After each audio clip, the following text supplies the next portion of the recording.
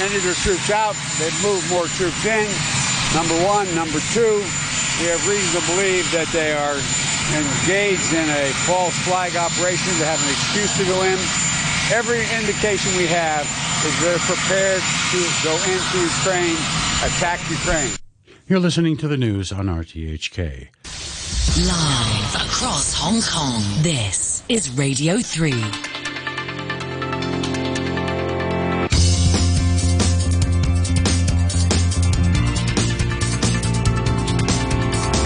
Money Talk.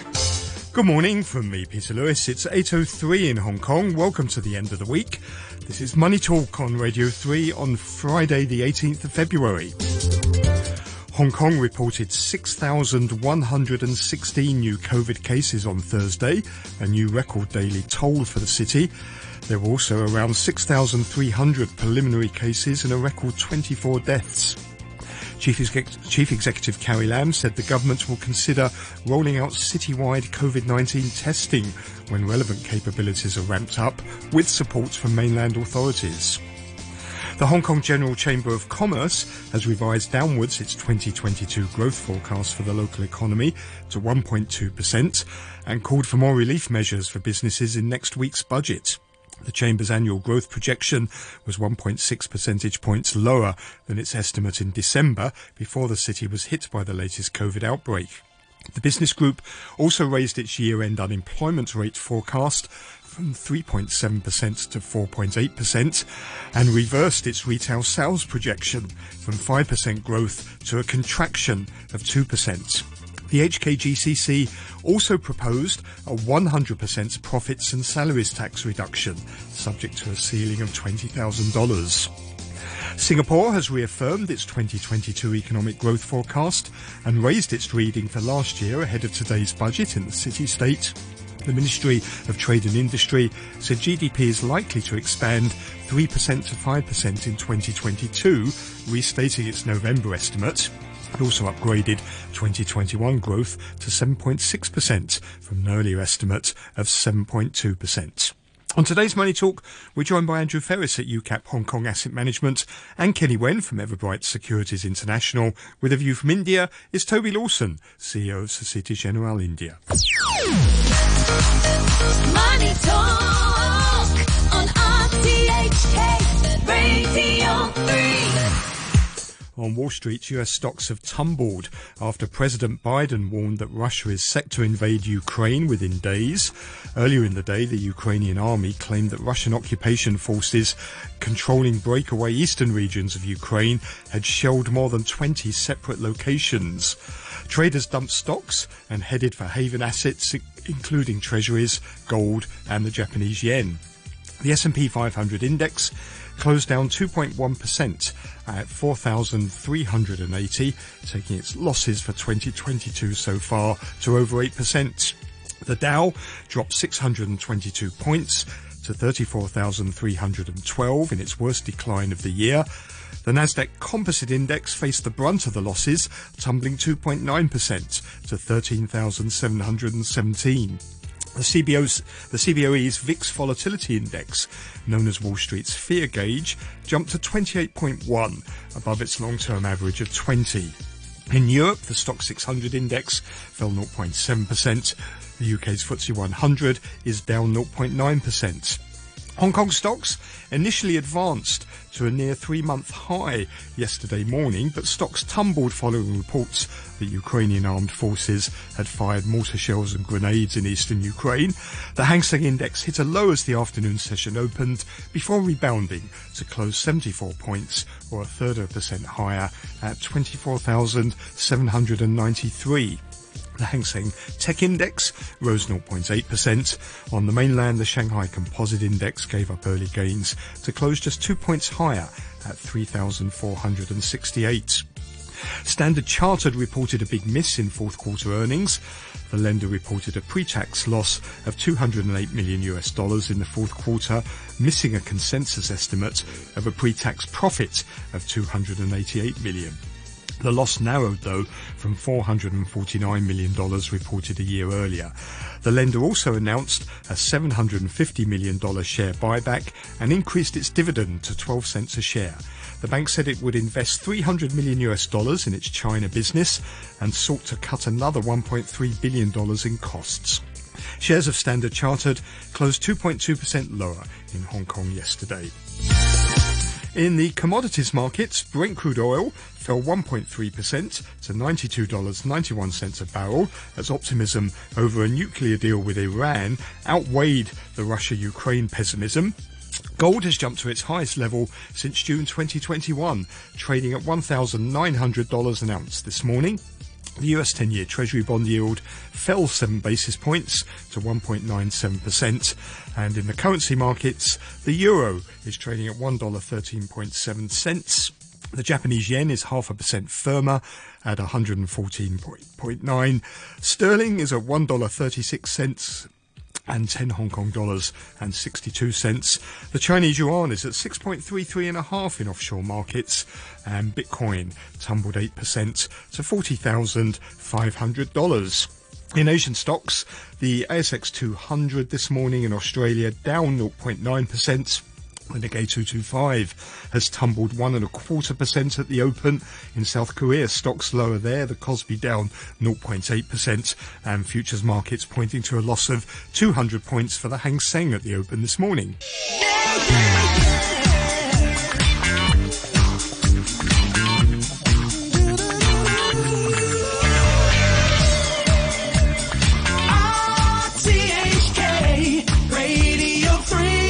It's 8:09.5.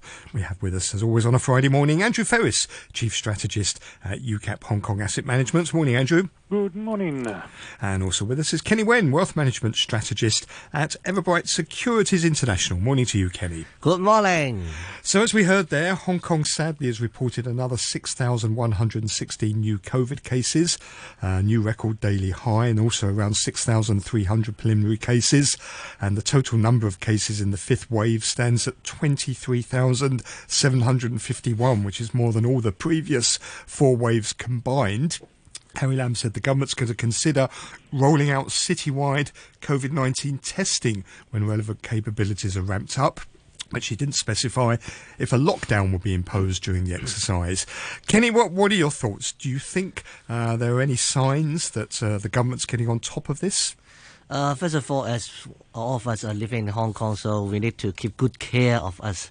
And regarding the latest situation, I think because Hong Kong government is using the dynamic zero infection policy, so given the infection numbers keep going, a countrywide testing may be difficult to avoid.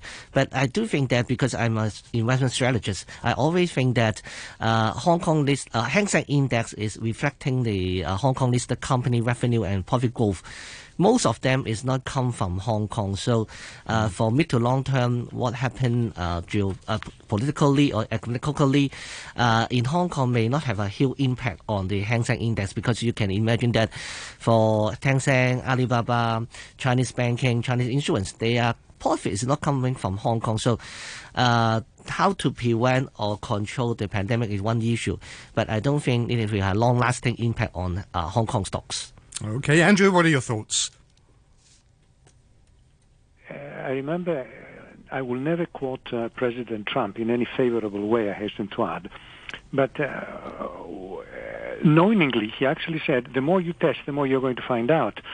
So a countrywide or let's call it region-wide test of 7.8 million people, one has to be prepared that you will end up with several hundreds of thousands of people testing positive. Well, what are you going to do with them?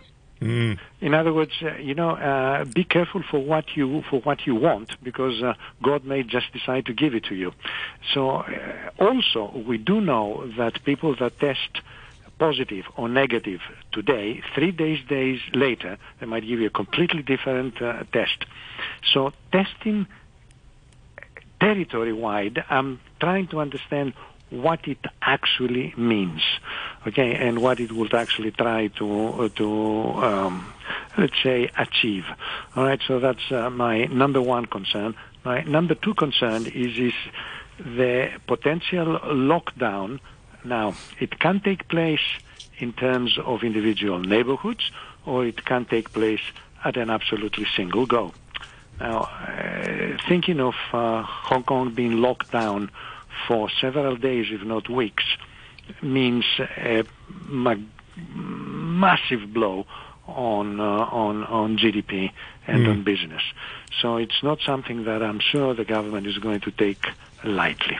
Well, the General Chamber of Commerce has become the latest organisation to revise down its growth forecast for the local economy, 1.2% this year. I'm hearing from various analysts much worse forecasts. Well, we had one on the show yesterday who's expecting now a double-digit decline in GDP in the first quarter. Do you think it could get as bad as that? That will depend on whether Hong Kong is closed down, let's say, for 1 month or more. In other words, knocking out approximately 10% of business activity. If there was a lockdown, is that going to accelerate the exodus of business executives and people, company employees from Hong Kong down to Singapore and other locations? Well, it is an almost a comical reply. The answer is of course not, because they will not be able to do it. Well, they're finding ways at the moment, aren't they, to get down there? But if there are no flights, unless you decide to swim to Singapore, or wherever is the next nearest. So I think this is a little bit of a non-starter, the acceleration of flight, if in fact you cannot physically leave your home. Actually, I was in London for nearly 5 months, 3 of which were during the complete lockdown. And it is deadly serious, actually. I was only able to go out to the supermarket and to the local pharmacist, and that was that. I mean, it's no joke. Yep. It concentrates your mind wonderfully, but I'd rather not have this repeated in Hong Kong. Yeah, understood. Kenny, Yes. we got the budget next week. Yeah. What would you like to see in it that can maybe try and help mitigate the terrible situation we're in? Yeah, as we have the pandemic for more than 2 years, I think for business, for labor, they are waiting for another round of subsidies, because you know, for example, for working in finance sectors is relatively better, but for those sector for food and beverage, they are suffer a lot. So especially now, you know that in Hong Kong after 6 p.m. we don't have we can't have the dinner in the restaurant. So you can see that there is a huge impact on the economy. So there may be some another round of subsidies for helping the peoples to go through this challenging situation. Well, Singapore has its budget today, and ahead of that, the Ministry of Trade and Industry has revised upwards its GDP forecast for 2021 to 7.6%. It's maintained its forecast for this year from 3 to 5%.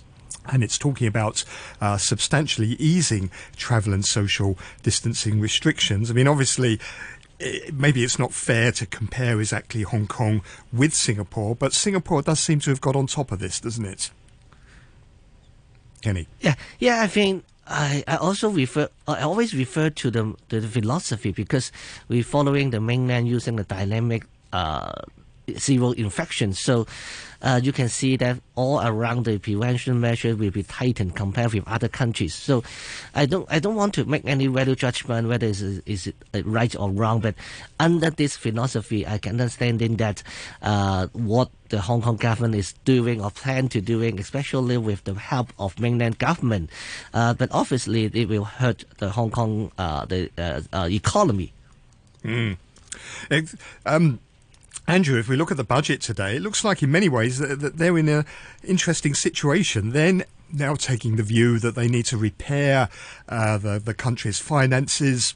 They want to return to a fiscal surplus. They're even talking about tax rises, the first rise in the goods and services tax for 15 years. Well, in a sense, it represents their feeling that they are on top of it, and therefore they will not need to spend additional money. Now, raising taxes at this level, even if it is simply a thought, might sound a little bit too advanced and a little bit too strong for my tastes.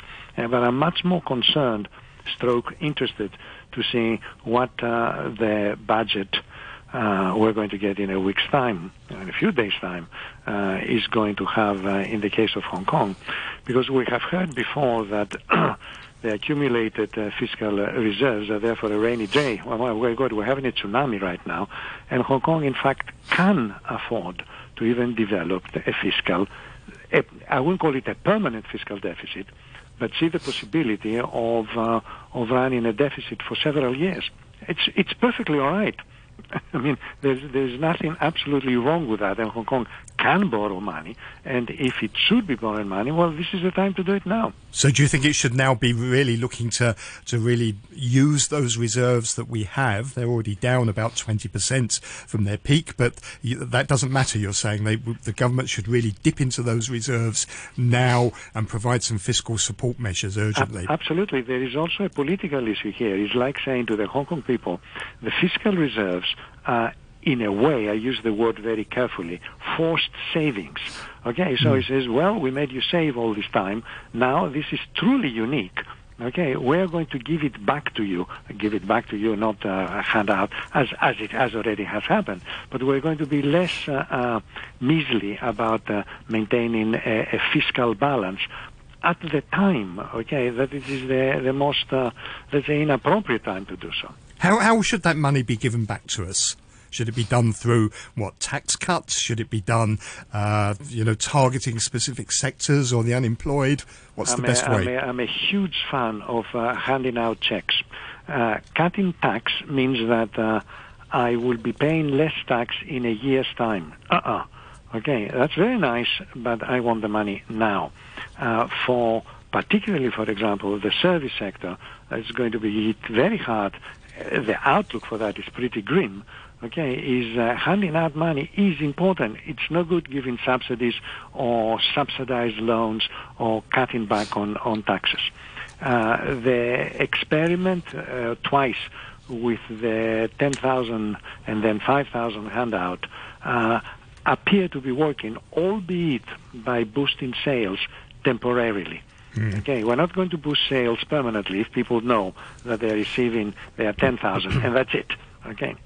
Kenny, how would you like to see the Financial Secretary now start to use those reserves more aggressively? Yeah, before replying your question, I want to add one more point on Hong Kong economy, because on top of the pandemic situation, I think we need to keep a close eyes on the U.S. monetary policy, because the Hong Kong dollar is linked up with U.S. dollar, so usually our monetary policy will be follow suit.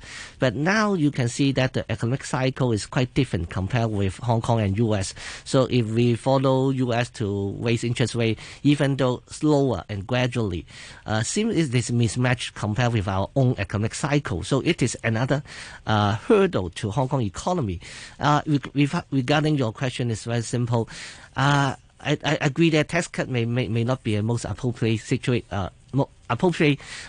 action, but I still think that another round of 5,000 coupon for purchasing to increase our consumer power is one way we can consider or are looking for in coming months. On your point about interest rate rises, that we're out of sync now, really, with the US, aren't we? We don't want interest rate rises here, but we had James Bullard, the St. Louis Fed president, talking today about even more aggressive rate hikes. He wants to see them 1% by July, and then even further rate rises after that. Yeah. How are the markets going to deal with that? I think the market already pricing a quite aggressive interest rate movement, talking about 0.5% in March and 5 to 6 times interest rate hike this year. Personally, I think it's too aggressive because because I do think that the inflation problem in U.S. is not only driven by quantitative easing. It's also driven by the supply chain shortage, just like the vegetable prices in Hong Kong. Even though you raise interest rates in Hong Kong, I don't think you can solve the problem. So in this case, and considering that we will have the midterm election this year, if you raise interest rate too fast, too aggressive, they will hurt the economy. So I think 0.25 for March and 3 to 4 times this year will be my expectation. And in this case, I think the market already reflected in U.S. or in Hong Kong stock markets. Andrew, James Bullard says the neutral interest rate target is around 2%. I don't know how he gets to that when inflation in the US is 7.5%. But nevertheless, if we do end up with 2% interest rates by the end of the year, what's the impact on Hong Kong? Well, Hong Kong interest rates will have to be approximately, again, at about 2% plus whatever is the margin that the banks may decide to hit. That's the price we have to pay for the pegged exchange rate. This is just about the worst nightmare time to try to fiddle somehow with the exchange rate. It's bad enough what Hong Kong is getting hit in terms of its role as a finance center. Look what happens with the Securities and Futures Commission report, and that's the government itself talking. Again, they don't like what is happening in terms of their capacity to maintain the hub. So weakening the peg is out of the question. So unfortunately, that's a price we have to pay, and all the more reason to have a loose fiscal policy. Any final word to you? One suggestion, because the Hong Kong government announced the green bond for retail investor. This may be a good investment tool for us to hedge the inflation and to earn more interest income. For nowadays, we're subject to the pandemic and subject to maybe interest rate hike. This type of prudence investment tool may be one of the solutions that we can consider. Okay, well, thank you both very much. Kenny Wen, Wealth Management Strategist at Everbright Securities International, and Andrew Ferris, who's Chief Strategist at UCAP Hong Kong Asset Management. You're listening to Money Talk on RTHK Radio 3. RTHK Radio 3. It's 8:24.5 over in Mumbai, India. We find Toby Lawson, the CEO of Societe Generale India. Morning, Toby. Good morning, Peter.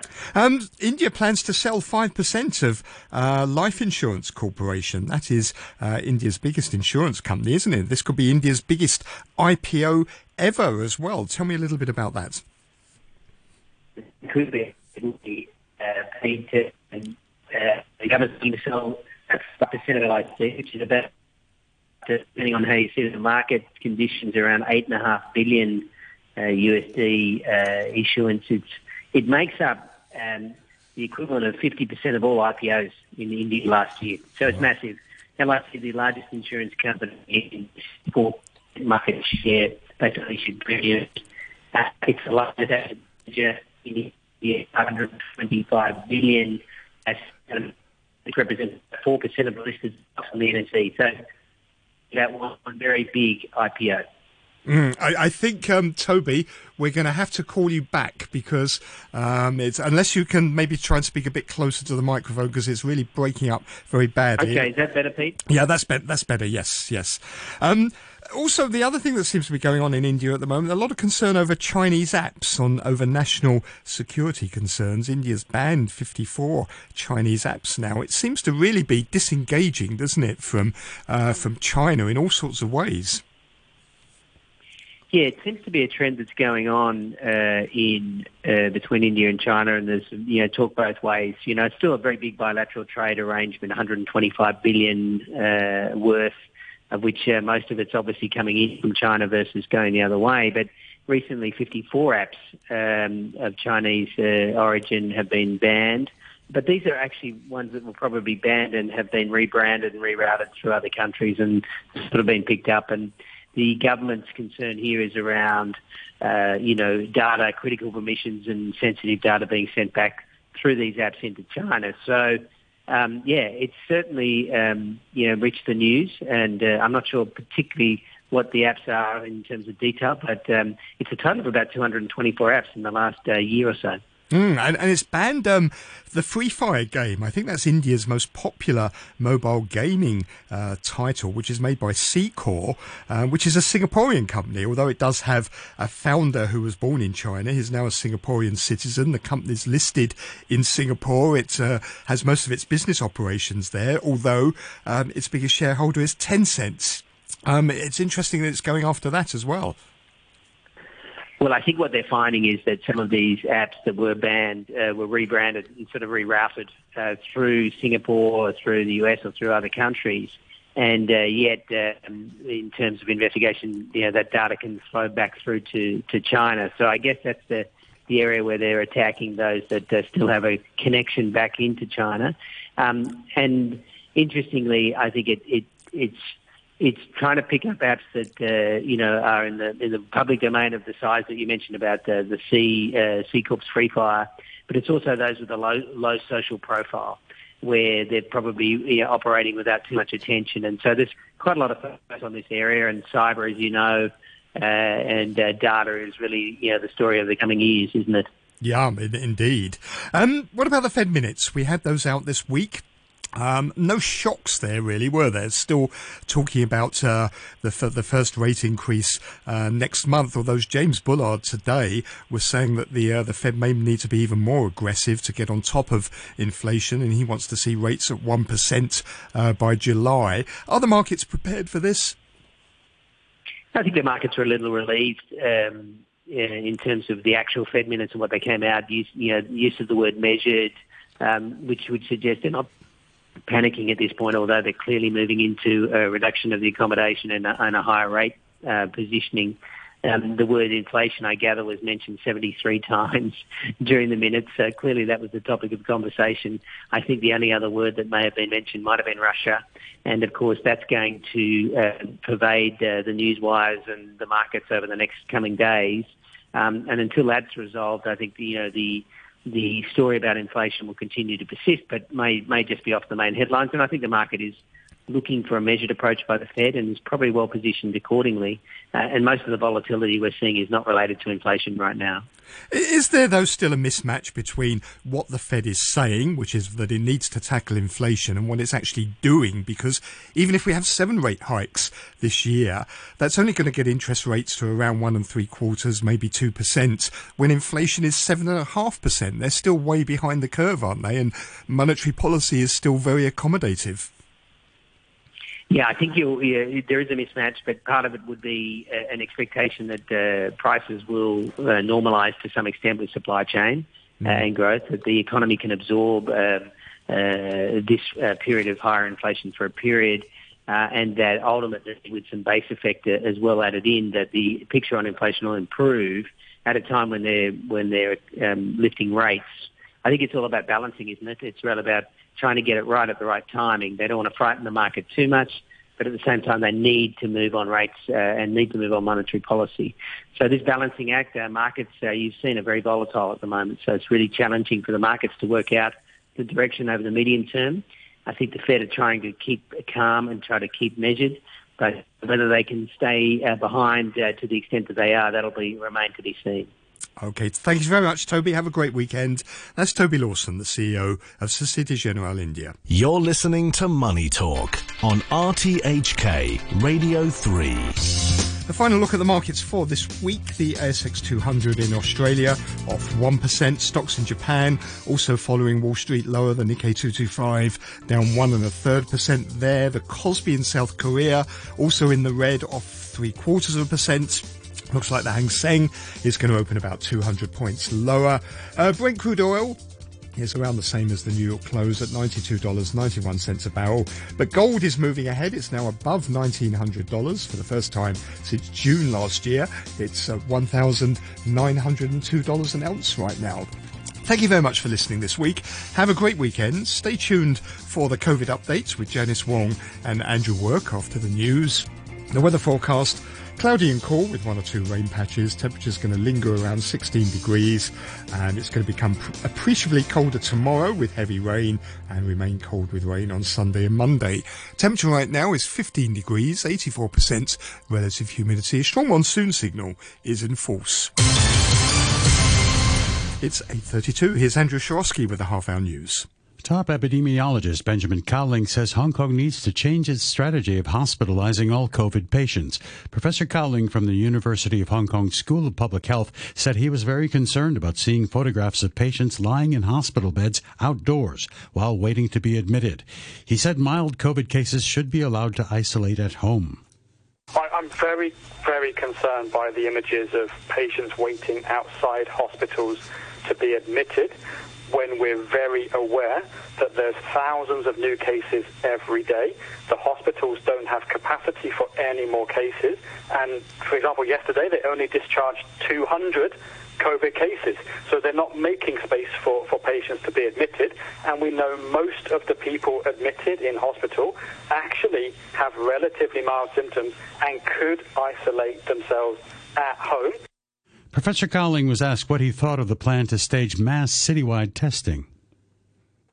I think it would be a mitigation strategy rather than a containment strategy, because the way the epidemic's going, by early to mid-March, there would be hundreds of thousands of cases potentially picked up in a mass testing exercise in the city in early and mid-March with repeated cycles of mass testing.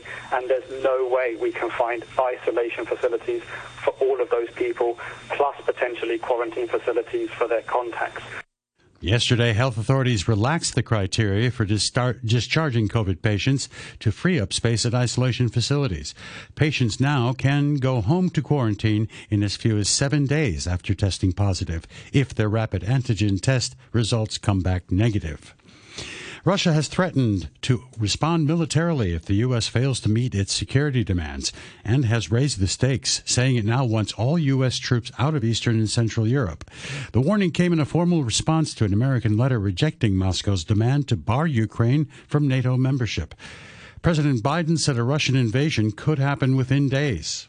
They have not moved any of their troops out. They've moved more troops in, number one. Number two, we have reason to believe that they are engaged in a false flag operation to have an excuse to go in.